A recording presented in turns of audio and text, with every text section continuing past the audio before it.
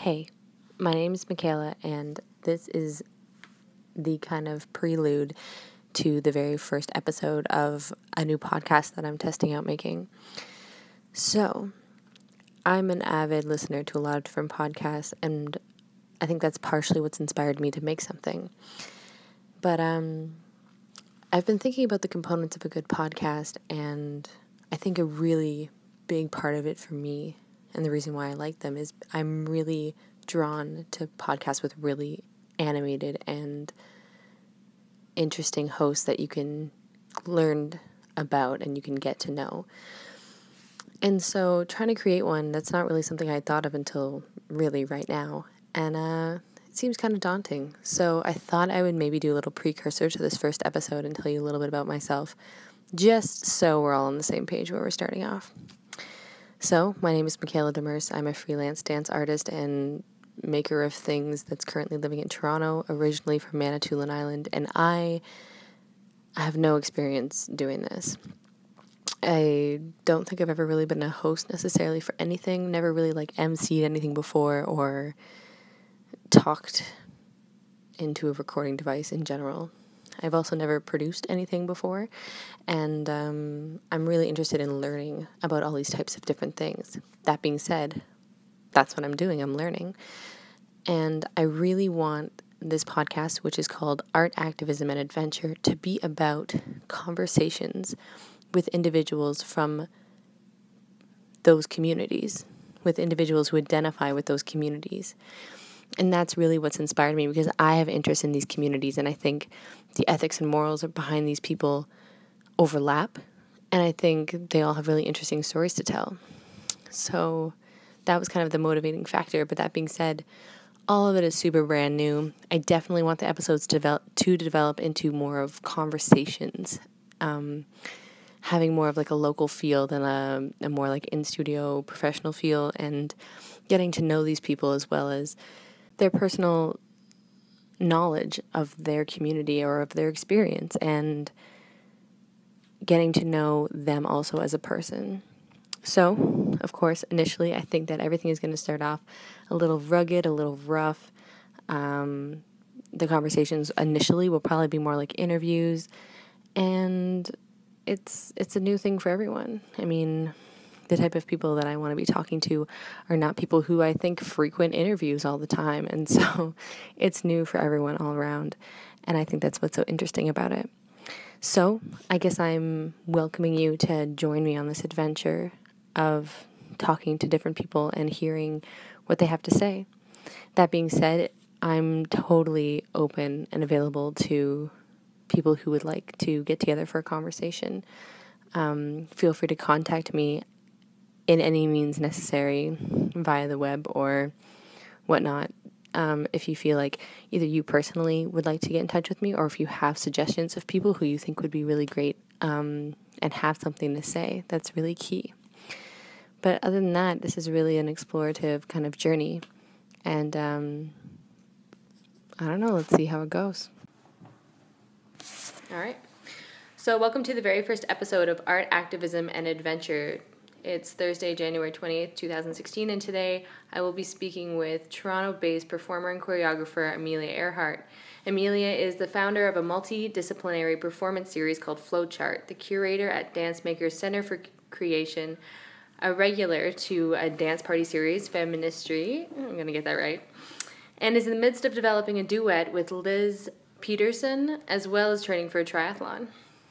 Boom, that's like a list of things right there. How are you doing today? I'm good. You good? How are you? I'm good. So first I want you to tell me about Flowchart. Sure. Flowchart is a series of multidisciplinary performance that I started 2 years ago.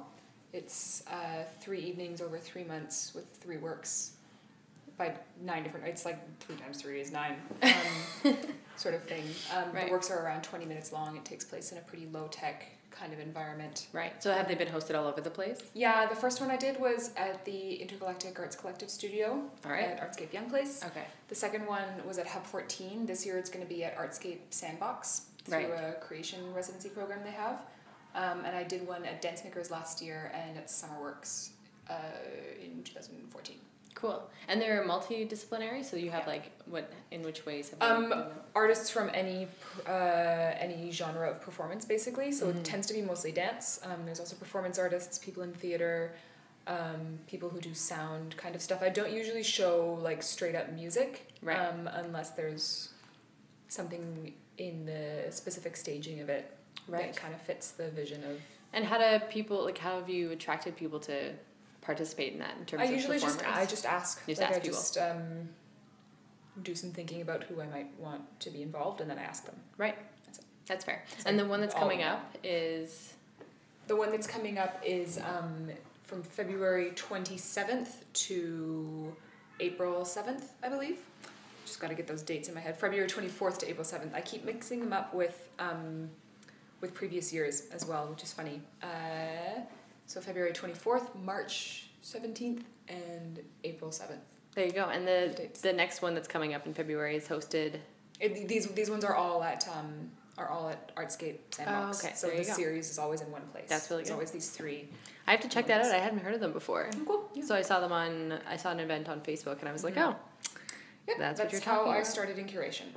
Oh, there you go. So then I guess you asking people specifically was like kind of starting to shape your curatorial vision I hadn't really actively considered going into curation as a thing before this happened, and I decided to give one a shot. And it originally started as kind of a platform for self-presentation, but with curating a sort of inclusion of other artists around it. Right. And it just really kind of took off from there. That's good. Momentum is good. Yeah. And then what about Dance Makers? What is up right now at Dance Makers? We are busy right now. We're opening, our resident artist Dana Michelle is making a new work called Lift That Up. This is her first major work at Dance Makers. So she's just in the Baker right now, across the hall from where we are, finishing that up. Good. Yeah, and she's working with Amanda Acorn, Simon Portugal, and Ellen Fury. Oh, cool. On this work. Yeah. I know some of those people. Knowing people is good. Okay, and then lastly, I also saw the upcoming event for Feministry coming up, and I'm totally interested in going, and I wanted you to describe kind of like the vibe of the party and why you're attracted to going back to them all the time. I guess the sort of person who started it is my good friend Cameron Lee, who DJs as Marilyn Mansion, and Marilyn is really good at it. She's really great. Just really dedicated to like this like incredible mix of drag and performance art that's going on. And Feministry is just making such a concerted effort for a dance party that's a good environment to be in, and for a dance party that's positive, and so people just have a really good time. It's a really safe space, and it's really set up and organized to be that way. They take place at Holyoke, so it's like in a small, cute cafe thing down the street from me. I've been going, I think he's been doing them for about a year now, and I'm a devotee. I just have a good time every time I'm there. They sound like a good time. Yeah, it's really nice. It's crowded now. They're getting crowded, but as a resident of Toronto for a couple of years now, I'm always trying to look for those different types of just like fun events even. Yeah. Because I don't know, going to the regular bar club scene isn't overly safe all the time. I hate it, and I forget that I hate it. I went to see Cyril Hahn, who is this DJ and producer who makes music that I'm pretty into, with some friends of mine in early December, and it was at like a club in like the club district, and we were like horrified. We had to leave. It was so bad. People were just like grabbing us, and we had no. And it's not just because it was crowded; it was because people wouldn't grant personal space. Yeah, there's no like they don't recognize boundaries. Everyone just felt really unsafe, and everyone is like mean. It was awful. I had no idea. My friend Alicia and I went to Holyoke after. We were like, this is terrible. We have to go. I had the same experience. I went for like a friend's of a friend's birthday party to a certain bar that has a certain DJ, and my friend and I were just trying to like sink in and enjoy it. But we went to the bathroom, and there was some evidently like fresh 19-year-olds who were talking, and they were just saying things to one another like, "Oh, do you feel it yet?" And we're like, "Oh, everyone's on drugs. Like, we need to go home." Yeah, gotta get out of here. It was a little scary. Okay, So that's you. So I want to talk about, I want you, because I think I really respect your opinion, and I've heard you talk on a number of different platforms about the Toronto dance community. And so I wanted to hear, like, as if you were painting a picture of what that looks like. I mean, a large swath kind of image is difficult. I can speak most clearly to the Toronto contemporary dance community, right? The Western contemporary dance community. Yeah, that's here, good to which is be more specific. Just about to it. specify that I don't really know what's going on in a lot of other dance forms, other than in the like by proxy way that, or like I know what's going on in them because it's my field, but I cannot speak to them as intimately as I know the contemporary dance. Fair enough. Community. Yeah, it is a fairly small community, I would say, but there's still quite a lot going on. I think the city is still kind of reeling from having once been a place where there were companies that were formed. A really major part of the sort of foundation of dance making in Toronto is that, and this is purely, I think, from a funding and bureaucratic level, but because the National Ballet is here for a long time, that made it kind of harder for the independent realm to exist. There's a really excellent book called Renegade Bodies that's published by Dance Collection Dallas Press that details a lot of these issues really, really well, and that's where I learned a lot of it. So there is this history of the city having been sort of this place where there were like a company, there was like a couple companies, that sort of thing, and then it being harder for there to be trickle down. This isn't true anymore. There's a really vibrant independent community here. A lot of people, I feel, who put themselves out there for it, who understand the importance of like carrying the weight of presenting and that sort of thing. And people who just do a lot of different things in order to make it happen. Artistically, the community is pretty spread out. Toronto has a like reputation for being someplace that that really has a preference for like a more formal, codified kind of dance technique style, and there's certainly more and more stuff going on in experimental, improvised, blah blah forms. I feel that there's no good way to describe this realm of dance making. So this is something that has historically been a bit of a thing here that I think has been changing for a while. The more formalized is the historical thing? Yeah, we have a history of being a place where, there was the ballet, there was Toronto Dance Theatre, which certainly for a long time was like really, really rooted in being a kind of grand-based company, and which is not the case anymore. I mean, Christopher presents a lot of like more formal structural dance, but he's also does a lot of work with stuff that really reaches outside of those realms as well. Right. So. Yeah, not a Toronto native, and then moving here and like having my education here, I have because you come here and I just am immersed in what the community is like now, but it's hard to see how it's changed if I'm just coming into it at this point and I haven't seen where it's come from. Yeah. And so, but you're saying that like right now there's like a nice emergence of, well, not even emergence, but just existence of those independent dance artists, and they are doing well. Like they have a platform, they're saying things. Yeah, and I would say not just like the independent artist platform has been like a thing here for a while. There's a lot of like formal structures that exist here that have existed for a while to support independent artists. The Canadian Alliance of Dance Artists was founded in Toronto. DanceWorks has been around for ages. So these sorts of platforms have existed for a while to support independent artists. And I guess the thing that I understand to be part of the narrative is around sort of an expansion of aesthetic and conceptual ways of working here. So there's just a greater variety in how people are making dance here right now than there was in the past. But again, it's kind of hard for me to say this because this stuff that I've heard has been a change here is what I graduated into. So when I graduated from dance school, everybody was saying, oh, things are really changing here. There's expanded ways of making dance, blah, blah, blah.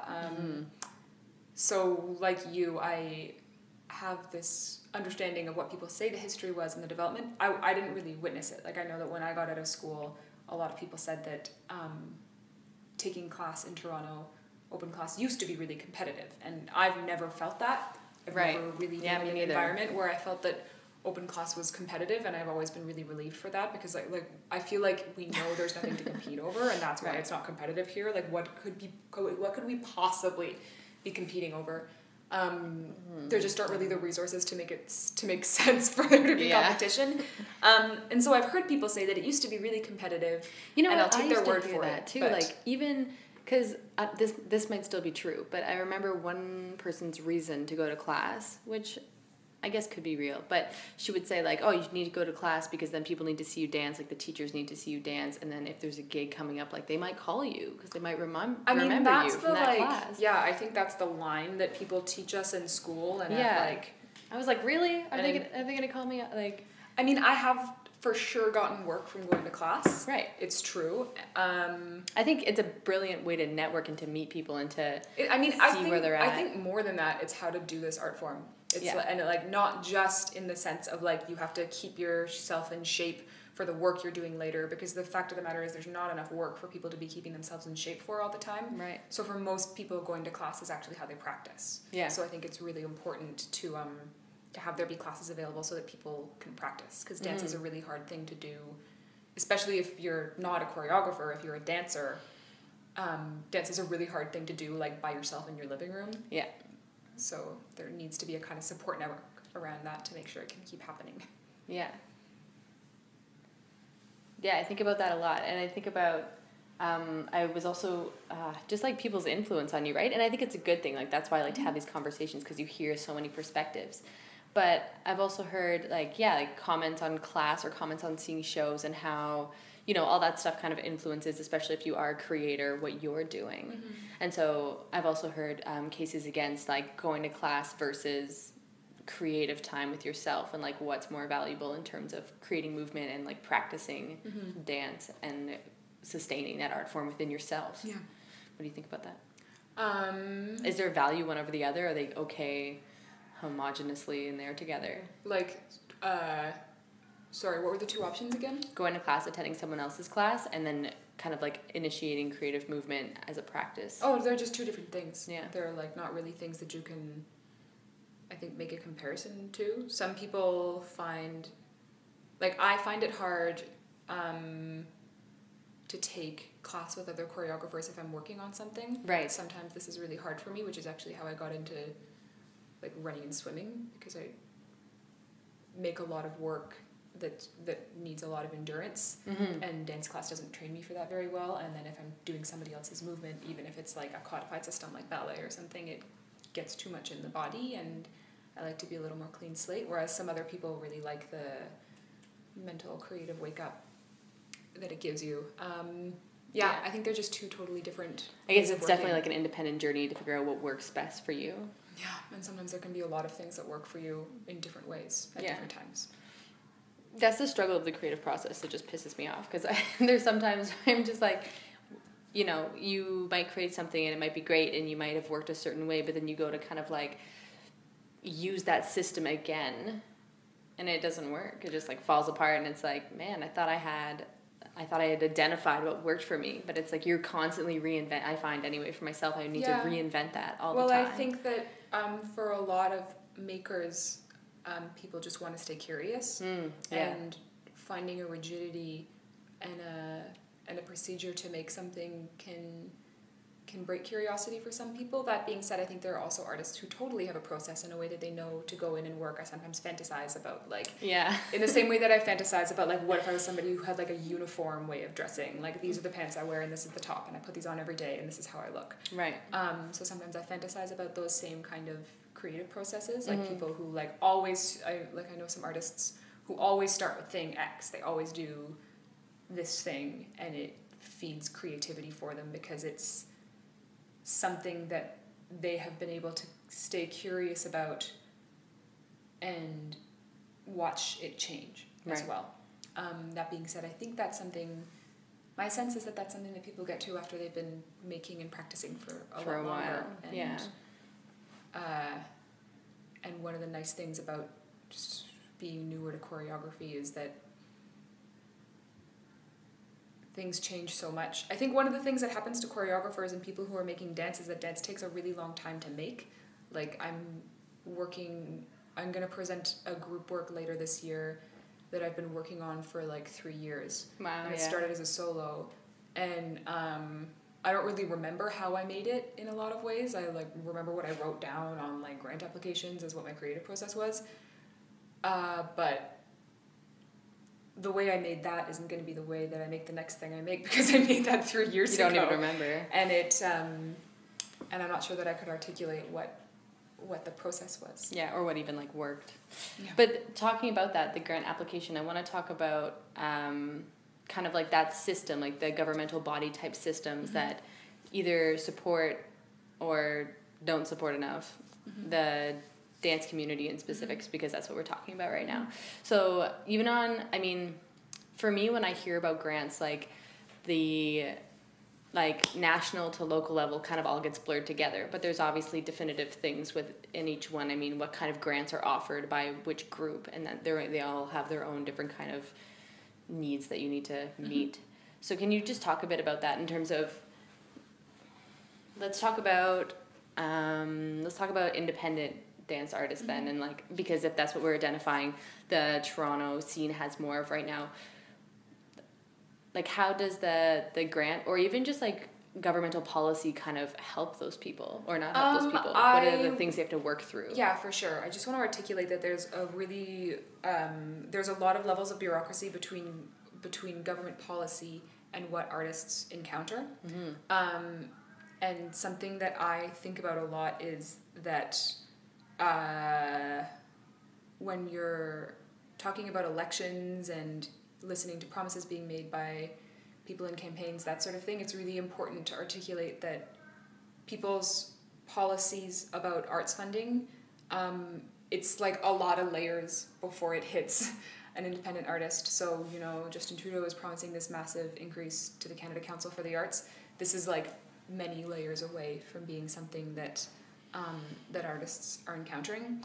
That being said, the layers are there and there is a connection. So in Toronto, we have 3 major councils to seek funding from: the Toronto Arts Council, the Ontario Arts Council, and the Canada Council for the Arts.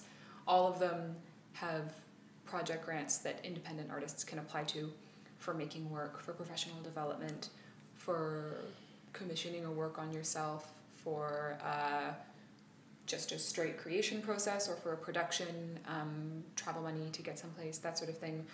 All of them require fairly complicated applications that don't really have a lot of communication between them. Like they have not yet simplified, they don't yet have all the same questions between the councils. Right. And this is because the layers of government that they're dealing with are actually also very disparate from each other. So like the things that the provincial government has in terms of funding policies and strategic plans get fed to the Ontario Arts Council, which then has its own strategic plans, which then hits artists who are applying.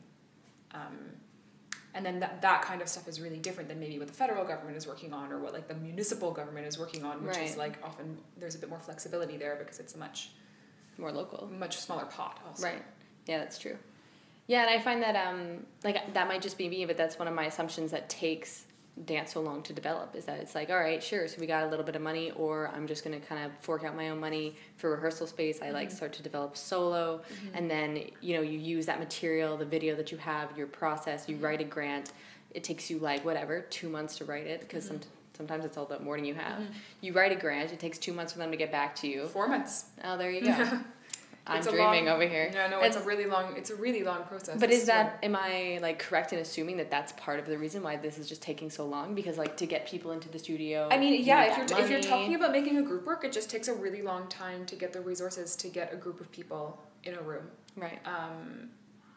Like traditional dance, the group work that I'm working on right now, last year I got 2 residencies in a pretty short period of time next to each other to work on it, which was great. I didn't have funding to work on either of them. So you had a space, but... I had a space, and I had tech support in one instance, but I didn't have any money for anybody, so it was done on the, like, very good grace and generosity of the artists involved. And that's also a time constraint on you, because, I mean, if like, how are you paying for rent if there's nothing there? Yeah, I mean, so like, you have to balance. You have to balance the time of your residency with however you're deciding to make a living. I was really lucky. For 2 years, I had a job working at the Canadian Alliance of Dance Artists, and it was extremely flexible in terms of hours, and it straight up facilitated my career for 2 years. Like, I was able to do a residency at Hatch and just go away for a week because I could just work more hours the next week. Right. Or I could just say, like, I'll work half days this week, that sort of thing. So that really, it was like a very tiny little part-time job. It wasn't a ton of money, but it was just enough to sort of like get me by. And, and yeah, I think it was a real model for employment in the sector for artists. Yeah, well, it was the Canadian Alliance of Dance Artists, so I mean, in a way, it's a good thing that they supported you. Yeah, I mean, it's an artist-run board. So. Yeah, if they were like, no, then you'd be like, well, there's a bit of a disconnect there. Yeah. So in that way, that the granting systems are kind of lacking for artists in terms of just like time. But I guess consistency as well. So, like, the time it takes to apply and to hear back and to continue your momentum. Because I feel like that's a big thing, too. Like, as soon as I think about, like, I should get a grant for this, I just feel like all momentum just dissipates from your project, which I guess is having that endurance is kind of a sign of an artist, too, to just, like, keep pushing on your ideas and that kind of thing. But, so, I personally, I would see, like, that in terms of time to be kind of like a downfall that... where they're not meeting the artists where they need. I don't know how to I think that the councils really know this. There's a lot of talk right now about funding models and funding structures because the Canada Council is going through this really, really radical restructuring. Right. And there's a lot of people who are really wary about the Canada Council's restructuring. What I have heard officers say and the messaging that I'm getting, like I'm understanding from the council, is that they acknowledge that the current system doesn't work. So they're going to try something new. Right. I don't see logistically how we're going to get away from the long wait periods. Rolling deadlines would be really great if there weren't, just because part of the issue is that you have to wait until the deadline and then you wait until after the deadline. And if there isn't a deadline that aligns with your project, then there's no way you can access money. So this is a challenge in it.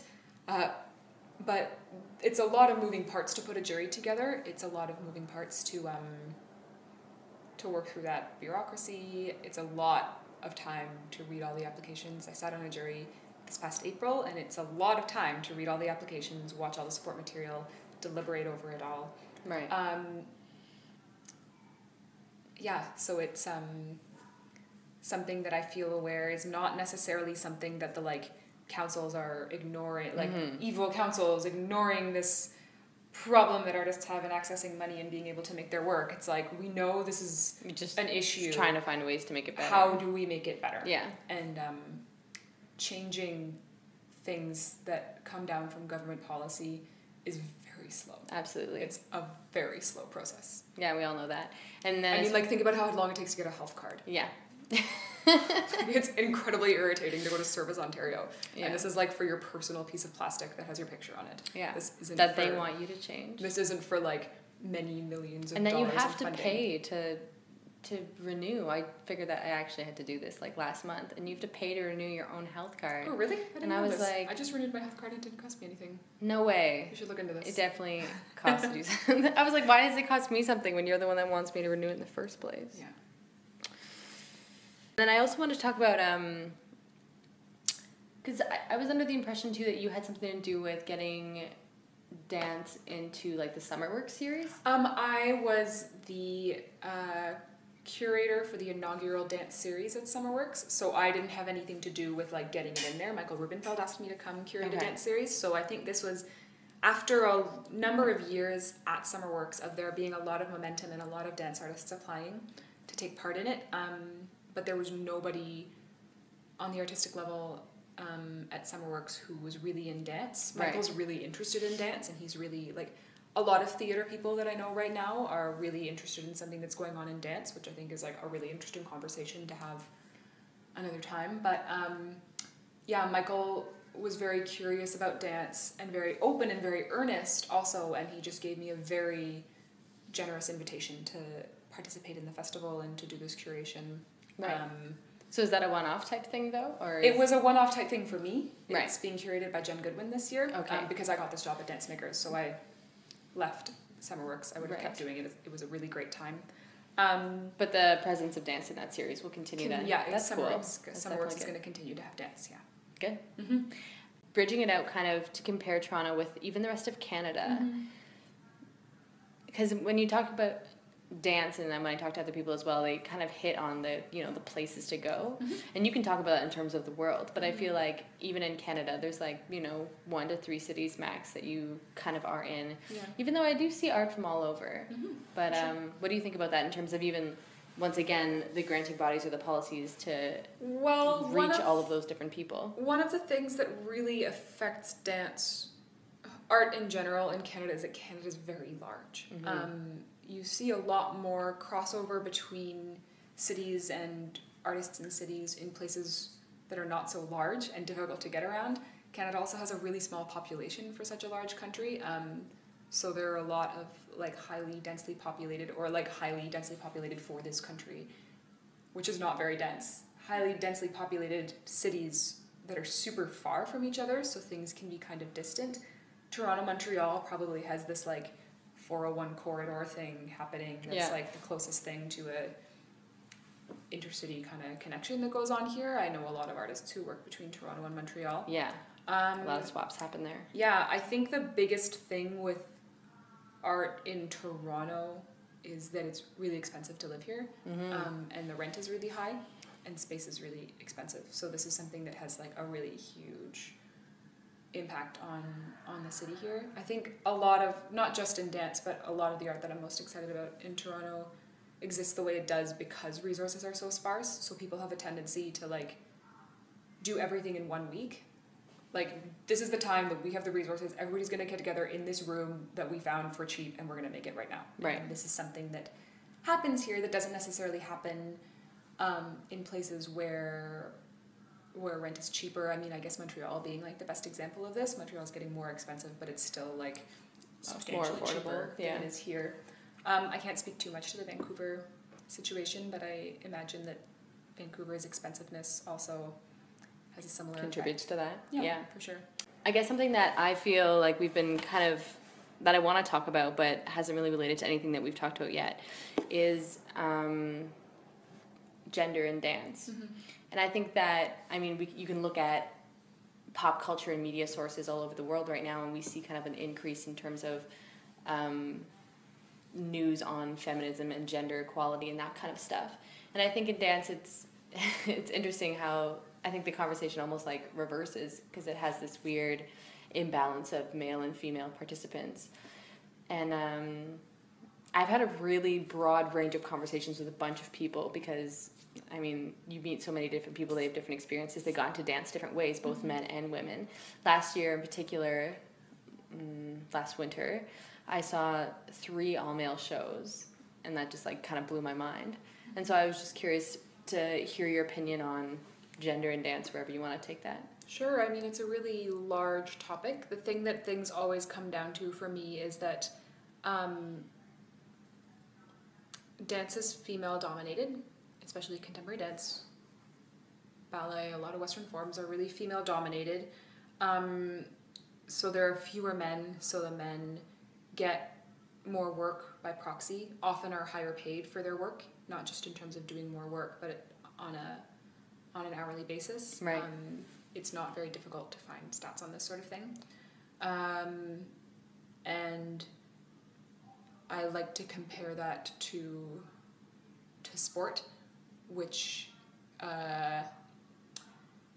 is not male-dominated in terms of population, I think, necessarily, but is a male-dominated field. Yeah. So there are fewer women, so there are fewer opportunities for women, and they get paid less. Right. So I think that when I have conversations about gender inequality in dance, it often comes down to me for this thing of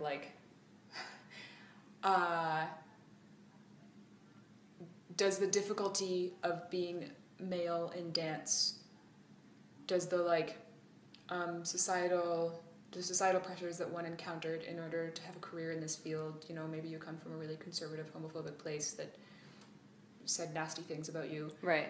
Do those challenges and barriers somehow recuse you from the barriers that women face?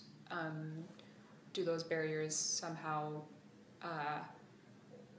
act as some kind of like balance thing? Like, okay, well, you have it hard because you're a woman, but like it was hard for me to get into this art form because I'm a man. Like, I guess I just want to I never want to forget that the patriarchy exists and that it's not good for anybody, I guess, is what I mean. And saying that, I mean, so it was hard for you to get into dance, but now you'll have more gigs and you'll be better paid to make up for that? Is that the trade-off? Because I'm not really sure it's possible to talk about it in terms of trade-offs. It's very, very complex information, and I've had a lot of really huge conversations about it, especially last year. I was making work about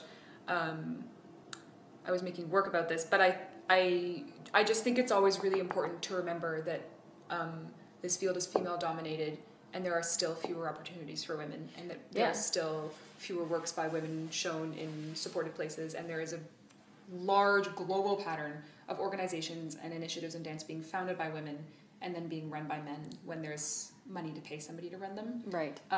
So the like glass ceiling fair pay for equal work thing that exists in all other forms of work exists equally strongly in dance, which is a female dominated form. Right, and that being said, I feel like that's the way it's always been. I mean, it's always been female dominated. In terms of Western forms, maybe, specifically? Well, it's hard to say, like ballet was founded as a social thing that only men could perform. Right. But even if we don't go all the way back to the founding, we just say in the last... Like, for the last 100 years. Yeah. And so, but I feel like this is something that's been really consistent in terms of there just being more women than men around, yet you hear a lot of like big male choreographer names and everything else, critics, curators, presenters, and this like rise in the conversation about feminism on a pretty global scale. Like I feel like it's like pretty national anyway. I hear a lot of stuff around Canada, a lot of stuff around the US, in terms of just like everyday life, like women everywhere and jobs everywhere, all different kinds. But I feel like this conversation in dance has been a thing for 100 years. So is it a conversation that we're still having? I mean, you're saying you're having pretty deep conversations. I think these conversations change all the time. I think these conversations come and go. I've never not been aware of this conversation. I think it's a conversation that shifts as like gender politics on a whole shift, that sort of thing. Do you have any like revolutionary ideas of what's up and what I'm not looking for ideas, just your opinion on like potential solutions of what we as individuals can do just to recognize that that's a thing. And I mean, I don't think I have solutions for anything, but I do find something that's helpful for me is to always try and see who's being excluded in something. Identity politics are very, very complicated. Like I feel really aware of the like large portion of things that I have easy access to because I'm white. This is a like thing that I can't be not aware of. Yeah. Personally, and I think the call for everybody is to just like look at the situation they're in, try to think about who's being excluded. And if you find yourself in situations that are like, oh, everybody's white, oh, there are only men in this room, oh, there are only men speaking there, oh, everybody here is straight, like, right. Then I think it's important to start asking questions about like, why is that? And if the answer that one is coming up with is that because there must be something essential about people X that makes them not want to be here, then probably you should ask yourself the question again. Right. Well, I feel like that's a solution in a way. I mean, being more aware of your surroundings and being more like almost personally reflective on the things that you partake in. That's probably something everyone could do a little bit better. Yeah, just like try to think about who's in the room with you right now. It's a good way. You just gotta look around. That's another Toronto thing. It's just like being aware of what's going on around you. Yeah. Right, and then kind of counter to the grant body systems or the political systems and how they do empower us in certain ways in terms of giving us support. I also wanted to talk about like the power of the individual.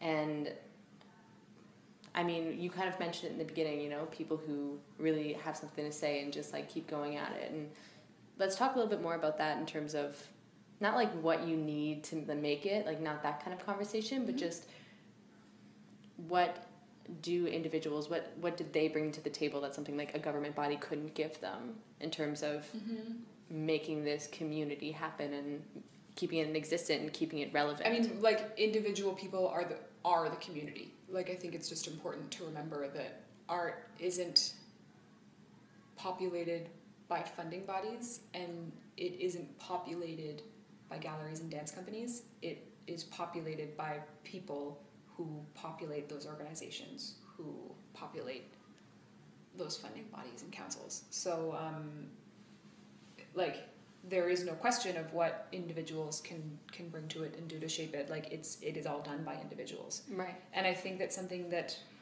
I've been thinking about this a lot since I started this job, but I feel aware of the fact that it can be easy to encounter institutions and structures as institutions and structures and not by people who are making choices there. And sometimes it's useful for me to contextualize what's happening at decision-making levels as being like things that are like decisions that are being made by people who are being presented with a set of options and have to choose the best options, right, kind of thing. And then on like an independent artist level, like, yeah, it's a field made up of people who are doing things. Yeah, so. I feel like unlike other fields where there's a very linear kind of thing that you follow, like a progressive route kind of that you're on. It's really explorative, right? Like how you decide like who you're going to be in this community, what kind of role you're going to play, how you're going to interact with it. And I think people slip in and out of it really easily. And sometimes you don't notice, and sometimes it takes a really long time. Or sometimes people are always there, but you don't notice that either. And so, yeah, I'm really curious about that in terms of, and I feel like there are some things like becoming a member with something, you know, how you can be a member of CATA or of Dance Ontario, these types of things. They try to, in a way, they try to kind of facilitate. I mean, they're doing a bunch of things. CATA has a bunch of different reasons why you should join them, but in a way, I feel like it's trying to make them officially feel like you're included into this group, and that even if you have a month or two where nothing's happening and you feel disconnected, there's something like that can bring you back into it. Yeah, I think that for some people, those sorts of membership things can be really useful. I mean, they're useful on your taxes. Like, yeah, it's useful to like submit to your taxes and say like, yeah, I'm a member of this professional union that says, or union, this professional alliance that means that I am thing X. I feel like in all art forms, that kind of identity question around like, do I do this thing? Am I somebody who does this thing if I'm not doing it right now? Is a constant issue, and it's just hard to compare in fields where people do have jobs that they go and do every day. And I don't know, I guess it's important to just remember that like as much as people in art try to articulate that, okay, maybe I'm not dancing every day, but I'm a dancer. Maybe I have job X, but I'm a dancer. It's important to say, to look at things from the opposite perspective and say like, okay, maybe I'm an accounts manager at work, but I'm not an accounts manager. I'm this person who, I don't know, rides horses and like makes macrame, I don't know. So yeah, I think that because in art there tends to be this really like identification with your work thing, it's important to know that this is also a capitalist structure, that identifying really strongly as like your work and the thing that makes you money is maybe not like a huge person of who you are and how you it doesn't have to be. And I guess that's the complicated thing in art, is that we tend to identify people as what you do, as what they do to make money, right? So this is where there's a bit of a slippage in dance. Yeah, I know somebody who, when they introduce people to each other, rather than saying like, this is such and such, they're a bookkeeper, this is such and such, they're a carpenter, they'll say like, this person does these things, this person has these interests, and then... Yeah, I have a friend like that too. She It's introduced so me to great. her friend and was like, this is, what's her face? She does this and makes really awesome cupcakes. I was like, Great! all right, cool. It's good to know. Yeah, and you Yeah. you almost get a better perspective of who they are than being like, oh, this person's an accountant. I mean, especially at parties, because sometimes, like, I was at a party recently and somebody was asking me it was like 2 a.m. and somebody was asking me some really intense questions about my job. And I was like, I love my job so much. I don't want to talk about this right now. Had some drinks, it's really late. It's 2 a.m. I don't want to talk to you about, like, Yeah. how I navigate bureaucracy in Yeah. the context of my position as an arts leader. I guess they not what I were want to talk just about right now. really interested. They were interested, and I think they were also just sort of like, oh, this person's interested in their work. This person is in a line of work that means they have to be interested to be in it because there's not really any other other reason to stay in motivation. dance if you're not interested in it. You just like blew their mind because they just didn't understand. Like, I didn't want to talk about it. I was like, no, man, let's talk about TV. Yeah. Let's talk about the weather. What I are you don't watching care. on Netflix? Yeah. I had someone come up to me. I knew I was going to meet these people and I didn't want to meet them. But whatever. I knew I had to meet them and I was ready to like to label myself as something. But I was so caught off guard because they asked me, so what do you do for work? Because people usually don't do that. They say like, oh, so like, what do you do? What do you do? And I was like, oh, like I can say something that says that I'm an artist, but you know, it doesn't pay for my living, but that's a huge part of me. That's what I am. And but then they said, what do you do for work? And I just was taken aback, and I was like, I mean, what they didn't ask you is what do you do for money? And I Right. think that it's important in such moments, if you do want to make sure you're saying like dance first, then you say like the work that I do is in dance. Right. It's work. It's not always paid labor, but like what do you do for money is a really crass question to ask Yeah. somebody. And So but- people don't usually ask that question, Right. but usually the language that we have for understanding that question points to the job that you get money from. Yeah, and that's what I thought this question was leading to. And like if I said, you know, and it's just about, you know, do you want to have that conversation that day? Because it's like if I say I like the work that I do is in dance, and they'll be like, so how does that work? You know, and it's all very, you know, kind of not saying what they mean and just saying other things to mention money, but without mentioning it. But yeah, it was, you know, one of those days where I was like, nah, I don't feel like Going down this road. yeah, not today. Yeah. Not today. Some Sometimes days. you don't have it in you. Yeah. Sometimes I'm just And it like, also, "Oh, you get a about vibe, this." you get an instant vibe up someone. You're like, oh, I want to explain this to you. I feel like you're going to be able to. Some people You're you're like, we're not no. talking about this. You know, it's 2 a.m. and I I'm don't not want to talking. talk about this with you. Okay, cool. Awesome. So I think I really want to pull more from your brain, but could probably do this all day. I want to wrap up there then. So I'm also always on the hunt for just new things. So I thought I would just use this as an excuse to get new things from you. So that's why I would love for you to recommend either a music group or a musician that you like, a book that you have read or that you read, and then just one recommendation that you think people should just like, people should know about. Could Sure. be anything. The music that I will recommend is somebody who I was just listening to, an artist named Francis Bebe, who is made early electronic music in Cameroon. So Francis, Frances, Bebe, Bebey. A book, I always like to recommend Dune by Frank Herbert. I also just finished reading I Love Dick by Chris Kraus, which is an excellent book that I simultaneously wish I had read it earlier and wish that I could have not read it yet so that I could read it later. And a thing I'll recommend, Cameron Lee, Marilyn Manson, Feministry, these parties. Cameron Lee. Feministry. And Yeah. I'm sure we can find him online somewhere. Cameron's Instagram username is Marilyn, Marilyn, Mansion, Mansion. Right. So Marilyn Mansion. On Instagram. Yeah. I totally am going to follow because that sounds great. I'm She's a totally going to go hero. to that party too. Yeah, there's one on Friday at the Holyoke. I'll be there. Yeah. Awesome. And we're going to finish off there.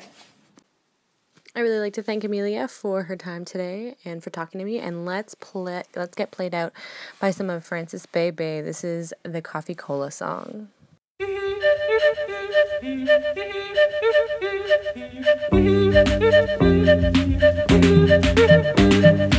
are people in town, men, crazy people in town, eating bread and butter and honey and drinking black coffee cola.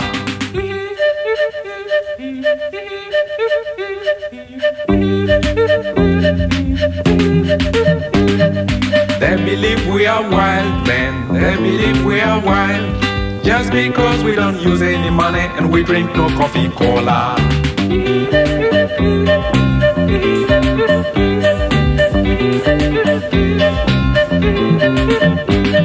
But if you could go and see how they live, then you discover how savage they are, so much wilder than we.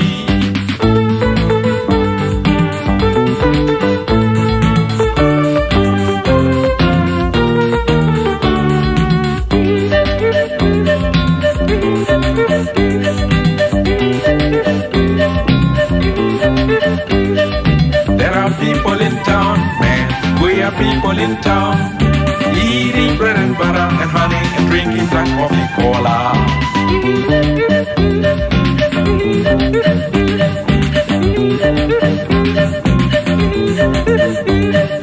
Money is what they like most, money is what they like, and people who have plenty of money belong to high society.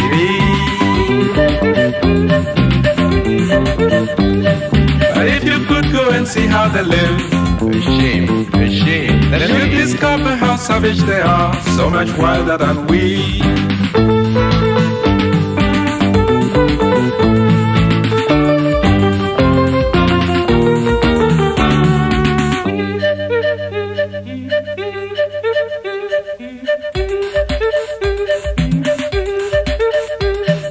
They keep dreaming of war, man, hate and crime everywhere. I was told that is to get the money they need to buy coffee cola.